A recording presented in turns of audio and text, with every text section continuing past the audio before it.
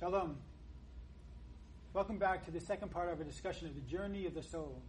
Last week, for those of you who were watching us, saw us have a discussion concerning what exactly is the soul, why does it come down to a particular family, what is its purpose, and what are some of the lessons we can learn from the Jewish masters and the Kabbalistic mystics concerning the purpose of this soul and how it affects our life, how it helps us to understand more about who we are, what we are, and why we experience certain things in our life that we do experience that are often very enigmatic and hard for us to understand.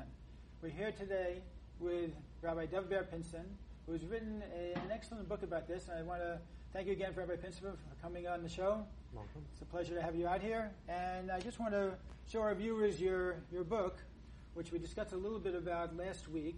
This is, of course, Reincarnation in Judaism, The Journey of the Soul, which talks about anything from the soul as it appears before birth and going, of course, through life and then afterlife. Now, the issues here that we're going to be discussing, of course, are concerning our continuation of the discussion we had last week.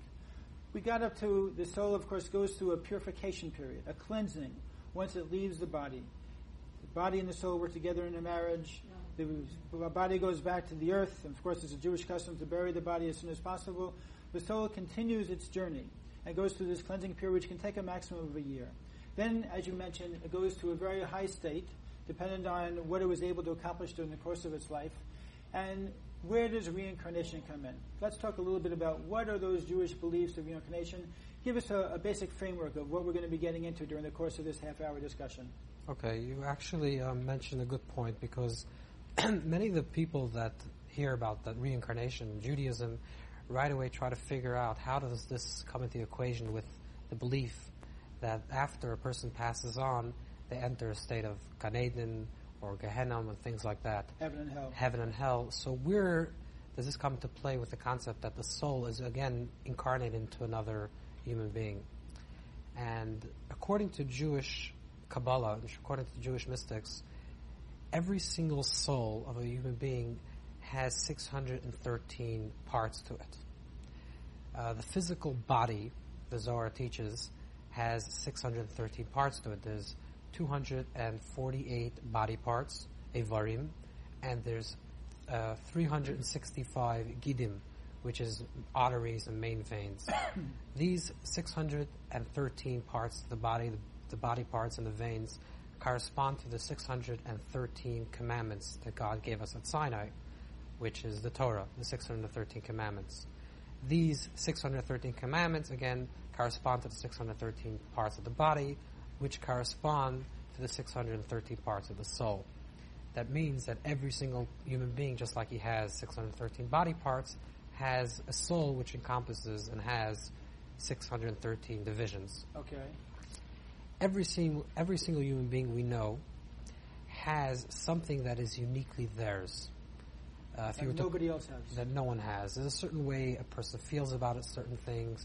A person experiences life a certain way, has certain proclivities, certain inclinations towards certain things. It can be a person loves to be compassionate and another person loves to love. But it's not only in terms of a person's personality that everybody's unique.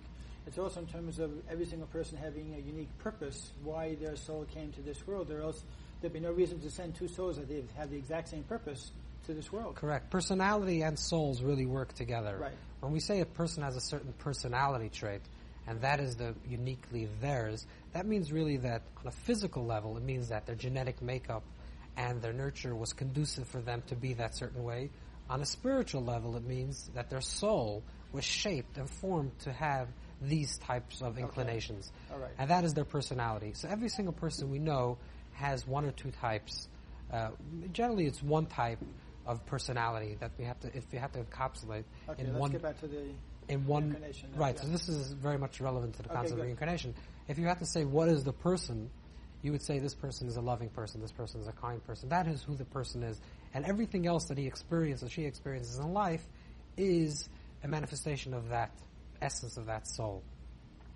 Now, that part of the soul, which is the personality part of the soul, is the part of the soul that the person elevates in that lifetime. So every single person elevates one or two elements from their 613 parts of their soul. They elevate only one or two.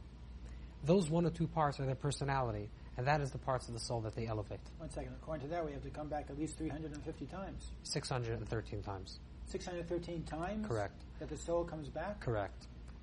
How could that be? Because every single time the soul comes down into this world, it elevates one of those aspects of the soul. Yeah, but you're talking about a life of, let's say, 70, 80 years. Right. It would be like a yo-yo, going back and forth and up and down. No. We're not going actually back and forth. This is what I'm just about to get to. Oh, okay. There's 613... I'm scared. I'm getting dizzy already. 613 parts of the soul, okay? And we only elevate one. Let's say you're Rabbi Teldon. I'm not going to describe you on the air, but whoever knows who you are knows how to describe you, right? And they can say, this is who you are. That personality, who you are, that is your soul. That is your memories, your experiences. That is the part of soul, the 613th part of your entire soul that you elevated and became yours. That's you. When you pass on after your descent upon this earth, that means your personality, that particular part of your soul, goes into paradise. All right. Okay? The other parts, the 612 parts that you did not elevate, not because you were a bad person, just because you can't elevate 613 parts of the soul in one lifetime. You can elevate one or two, but not more. Those 612 parts of the soul, those are the parts of the soul that now become reincarnated into another body. So the you of the soul, so to speak, the personality of the soul, of your soul, is yours forever. And that's the person that will exist in all eternity. That's the soul that will exist in paradise. And according to Jewish belief, that's the soul that will be resurrected in the dead. In the future, that soul will return back to your body and be resurrected. That is your soul and uniquely yours. That was yours, is yours, and will always be yours. And yours only. Okay, but the other parts... I'm still perplexed by the implication that you're giving that the soul has to come down literally hundreds of times in order to be totally refined. That's correct, but it's not you that is coming down. It's not your soul. It is part of your soul, but it's the subconscious levels of your soul. You lost me. Okay. There are 613 parts to your soul. Okay. Me, you, and everyone included activate only one or two parts of these souls. The other parts of the soul are on a very subconscious level existing within us. Those parts are the parts that have to come back down. The other part that we elevated are the ones that are ours and that will be ours forever. So those parts have to come back down. So, but according to what you're saying, then the soul has to constantly be coming down. It goes up, let's say, and it could be days, weeks, months. I mean, it doesn't have too much time to waste. If it's got to come down so many times, it's got to constantly be coming down in order to be able to accomplish its purpose. And so almost preferably living a short life, because it's got to be able to fit a lot of lifetimes into however many thousands of years that we have. I don't really understand the problem. Well, if you have 613 different types of powers that you have to refine and elevate, and you can only do one or two at a time, so you need at least 300 lifetimes in order to be able to elevate the whole soul. You need probably 600 lifetimes. But So the Kabbalists say, the mystics say that a soul can come down so many times? Yeah. 600, why not? I don't see the problem.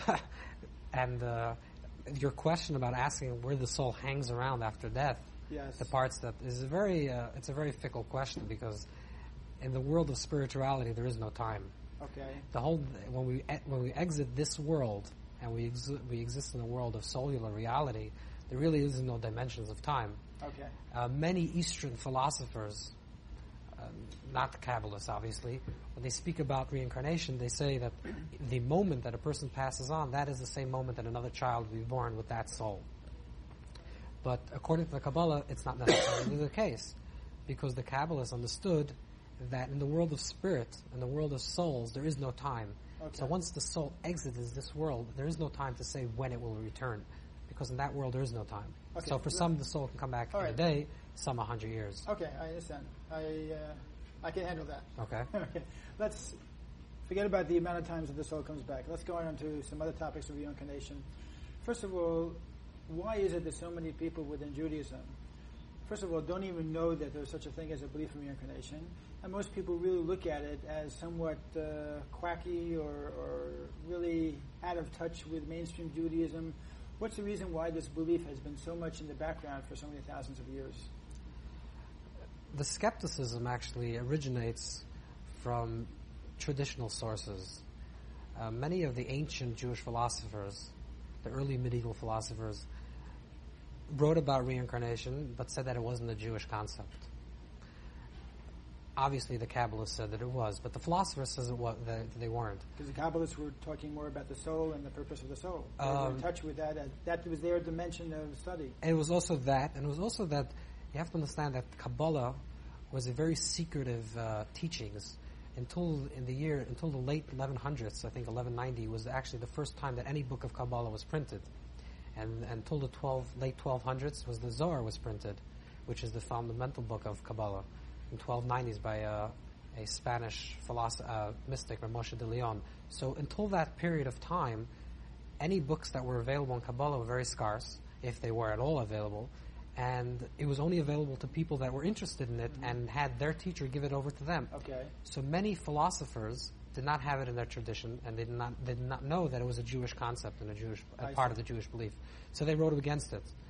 But many of them also wrote that if they found out that it is part of the Jewish belief to believe in the concept of reincarnation, they will accept it as part of the belief, now, as a tradition. According to the Kabbalists, why is it important to believe in reincarnation? Now, besides the belief that they have that this is a reality, that the soul, of course, has a purpose, and God is a God of kindness, and as a result, God gives the soul more than one chance to be able to fulfill its purpose. How do they explain theologically why it's important to believe that the soul is eternal and the soul has many opportunities to come back? The main reason why they believe in this is because every single person, according to this theory that there's 613 parts, every single person is born with one or two parts that they have to elevate. That means there will be certain things in life that we'll feel attracted to. It can be things, it can be people, it can be situations, and there's things that we feel an aversion for, even naturally. Certain things make us feel good, and certain things don't make us feel good. According to the Kabbalah, the reason why certain things tick for us, and certain things make sense to us, and certain things don't, is because there is a bent. There's an inclination within the soul towards these things. Based on the soul, or based on the past life that the soul might have experienced it? No, not based on the past life experiences, but based on the formation of the soul now. That means there's 613 parts. Let's say we're the second person to get this soul, so we have to elevate the 612th part. Now let's, for all technical purposes, say that's the concept of loving God, which in extension means loving a fellow man, loving another fellow Jew. This is what love is all about. So when we have inclinations towards love, and we feel like compassionate to be a loving and kind person, we have to know that we have to follow these instincts if it's a positive thing, because that's why our soul descended upon this earth, because these are the things that make sense to us, because our soul is telling us to do these.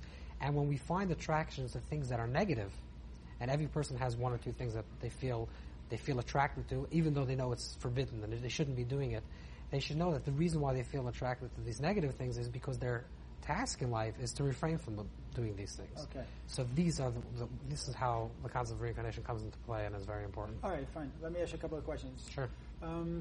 Deja vu, for instance. Can we have an experience in our life that will remind us of something that happened in a previous life? It's possible, but highly unlikely.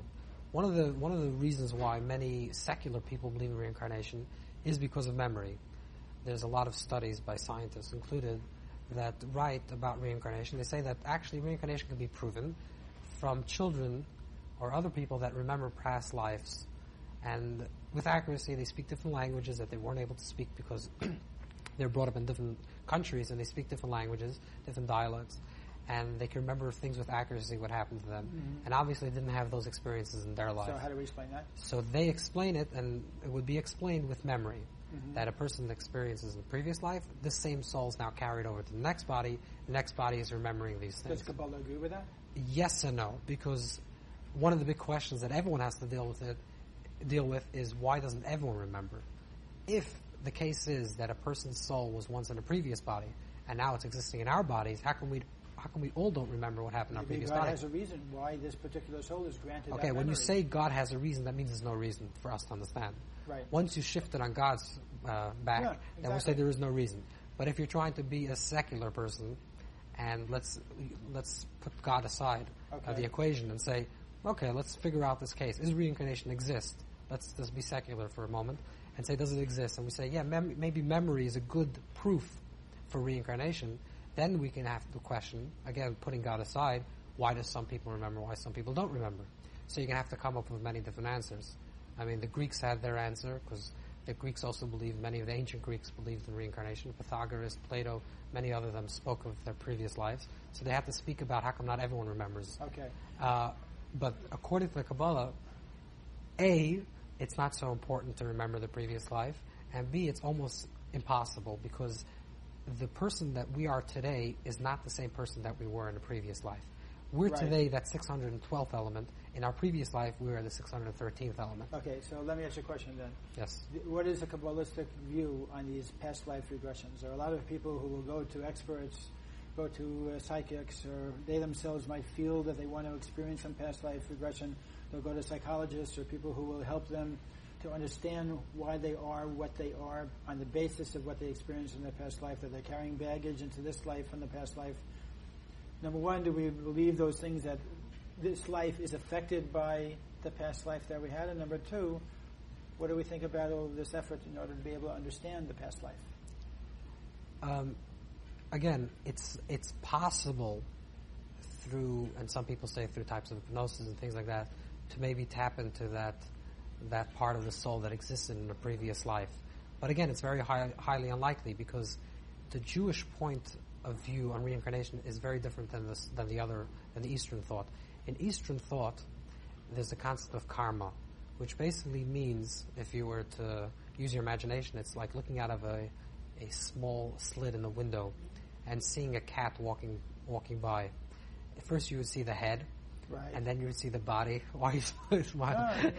And then you would see the tail. It's something that an Eastern philosopher wrote. Okay. And you would see each part separate. So if you wouldn't have the great vision, you would see each part individual, and you would think that there's no such thing as a cat. There's just a head, a body, and a tail. There's three different parts. All right. If you open up the window completely, you'll see that it's one cat.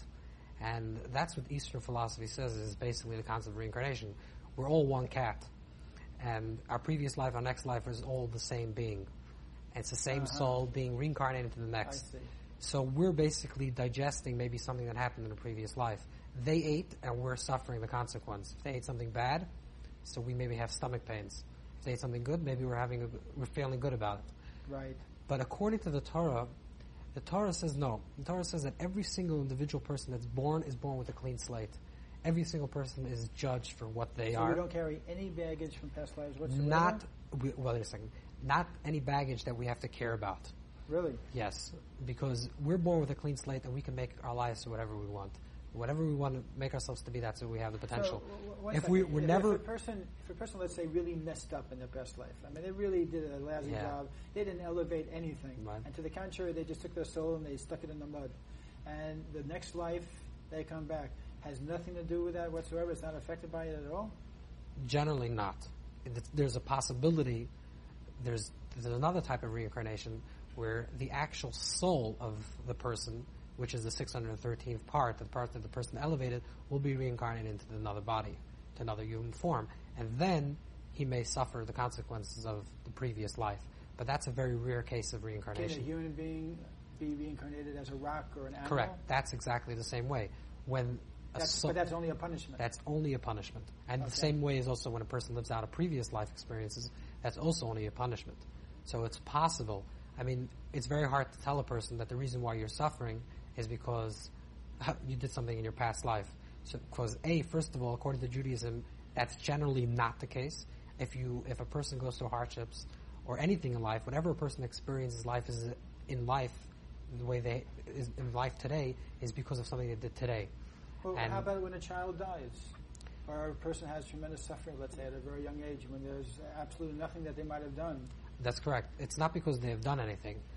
But not because of a past life, perhaps? Perhaps, but only perhaps.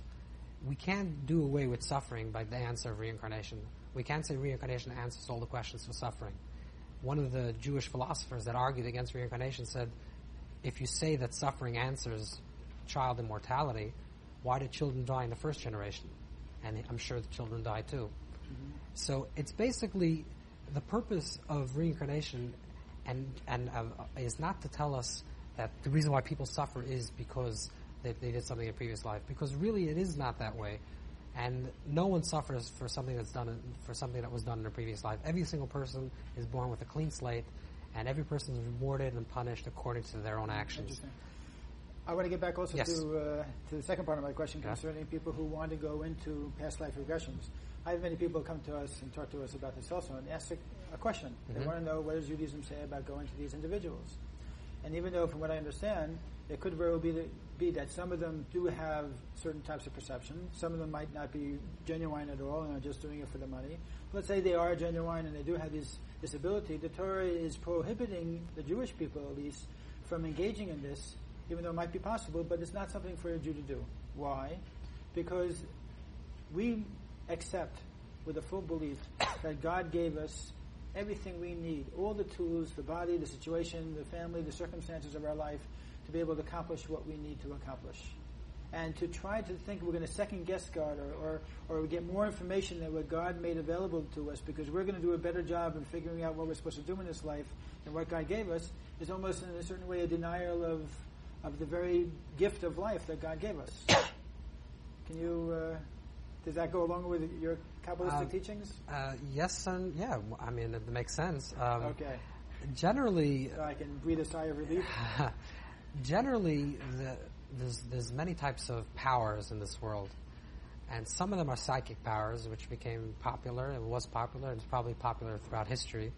Which people that are born with innate ability to have a sixth sense, to see things that... And there's a reason why God gives those particular individuals that correct. sixth sense. But there's a wrong assumption that a person with a sixth sense is holy. Holy and a sixth sense and a psychic power have nothing in common. I mean, there could be a psychic that is holy, but by having a sixth sense, by being born with that sixth sense, doesn't necessarily mean this person is holy. Because they could use it for the wrong reasons correct. also. It's like a talent just like any other talent. It's like an artistic talent or a musical talent. They have a talent. Why does certain people have talent for music? Certain people have talent to have a sixth sense. The question is what they do with their talent. And do they utilize it for a spiritual and godly reason? Or, like most cases, it just becomes an ego trip for them. That they have this talent and therefore they're superior and other people have to listen to them. So that's why the danger is when the ego gets involved into such powers. We have to really watch out for such type of people. But nevertheless, you would also discourage people from going to listen to or to try to find out anything about a past life. Number one, because there's really very little, if any, way to verify that this information is true. And to change your life on the basis of information you might find out, what's it going to accomplish? So again, right, because it's almost impossible to find out, because that part of us that existed in a previous life was in a very subconscious level. So I don't know how many could accurately really tap into that energy and see what's going on in the past life. And B, it's not so important what happened. What's important is what's now, and how we can go on with life from Let's now. say a person says that they're comforted. They just want to know from somebody that they've talked to the soul that's on the other side, and that will give them tremendous comfort. A very dear lost one who they need to find out what happened the last moment of their life. Or how do you explain to somebody that there are different ways of getting over that emotional bridge that needs to be dealt with, as opposed to going to one of these people in order to get that type of answer? First of all, that type of answer of tapping into a soul that departs is actually, if you think about it, what you're doing is you're bringing the soul, if it's an authentic type of healer, you're bringing the soul of someone that departed that really wants to exist in paradise, and you're bringing it back into this world, and it's a very painful experience. So you're doing a disservice to the soul, really. Sure. I mean, this says already in the Bible. It says when King Saul went to the witch to find out if he had to go into war or not, so he asked his master Samuel, who departed, and it was the prophet Samuel who died already. So Samuel came to Saul and said, "Why are you bringing me here? This is only a painful experience." And all he wanted to do, Saul, was to find out an answer because he knew that he had the answers. So bringing a soul back into this world is something that we don't want to do. How can a person have the ability then to force a soul against its will to come back down to give answers? There are certain powers that are... It must be a very tremendous power. There's tremendous energy in this world, and it can be utilized to the holy or to not to the holy. Right. And the difference is the difference between transcendence and selfishness. Many of the ancient Greeks, there was a idol worship called the Baal, which they simply used to release their feces on the Avodah Zarah, on their idols. And that was because by being animalistic, and some of them drank human blood or sacrificial blood, by being animalistic, they tapped into the animalistic energy that exists in this world. Because an animal, again, like I think we said last time, an animal is by nature who they are. That's the way they experience life. They can't deviate from what they are. Right. There's no free choice. So in a way, an animal sees things because they're in touch with nature, which is really a part of God, more than a human. Because a human stands in transcendence of nature. So an animal is in touch with spirituality. It says in the Talmud that when the dogs bark in a city, you should worry that maybe some spirit is in the city. So if you can act animalistic through different rituals, you can tap into the animal energy. But the point of the Torah, again, is not to become more animal, but to become more godly, more angel, more angelic, to stand above nature and touch and tap into the energy of God, which is transcendent of spirit as well. Interesting. Based on what you're saying, there is, of course, in the Kabbalah much teaching about there being positive energy and negative energy.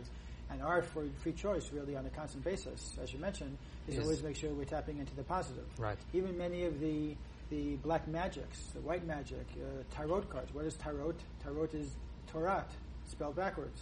You have all types of different black sciences of the magics that are really, in certain ways, based on Kabbalah. In fact, many of their masters will say that it comes from Kabbalah, because Kabbalah is considered to be the source of much of this knowledge of what mysticism and what these very powerful energies are all about.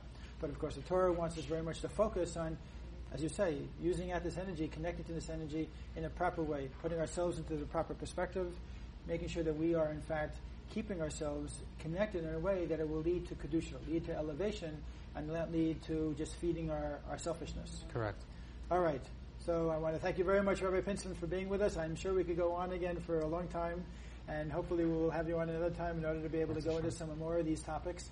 Because the fact is that this is an area, of course, that is such a mystery to so many of us. And I have a hard time with some of the things that Rabbi Pinson, I'm going to talk to him after the show about this 300 times up and down. I'm getting dizzy already thinking about that. But in any case, the basic idea of reincarnation, that God has a love for each and every single one of us and wants to give us more chances, whatever chances we need to fulfill the purpose of our soul. So go out there, think about the purpose of your soul. Think about what you can accomplish. Maybe your soul is waiting for that one deed that you're meant to accomplish, that's meant to give that extra dimension to your life, whether it be in terms of doing something for your family, something for your community, for your children, for your parents, whoever it might be. Do something good, because believe me, that will do whatever is necessary to help your soul accomplish its purpose. Shalom.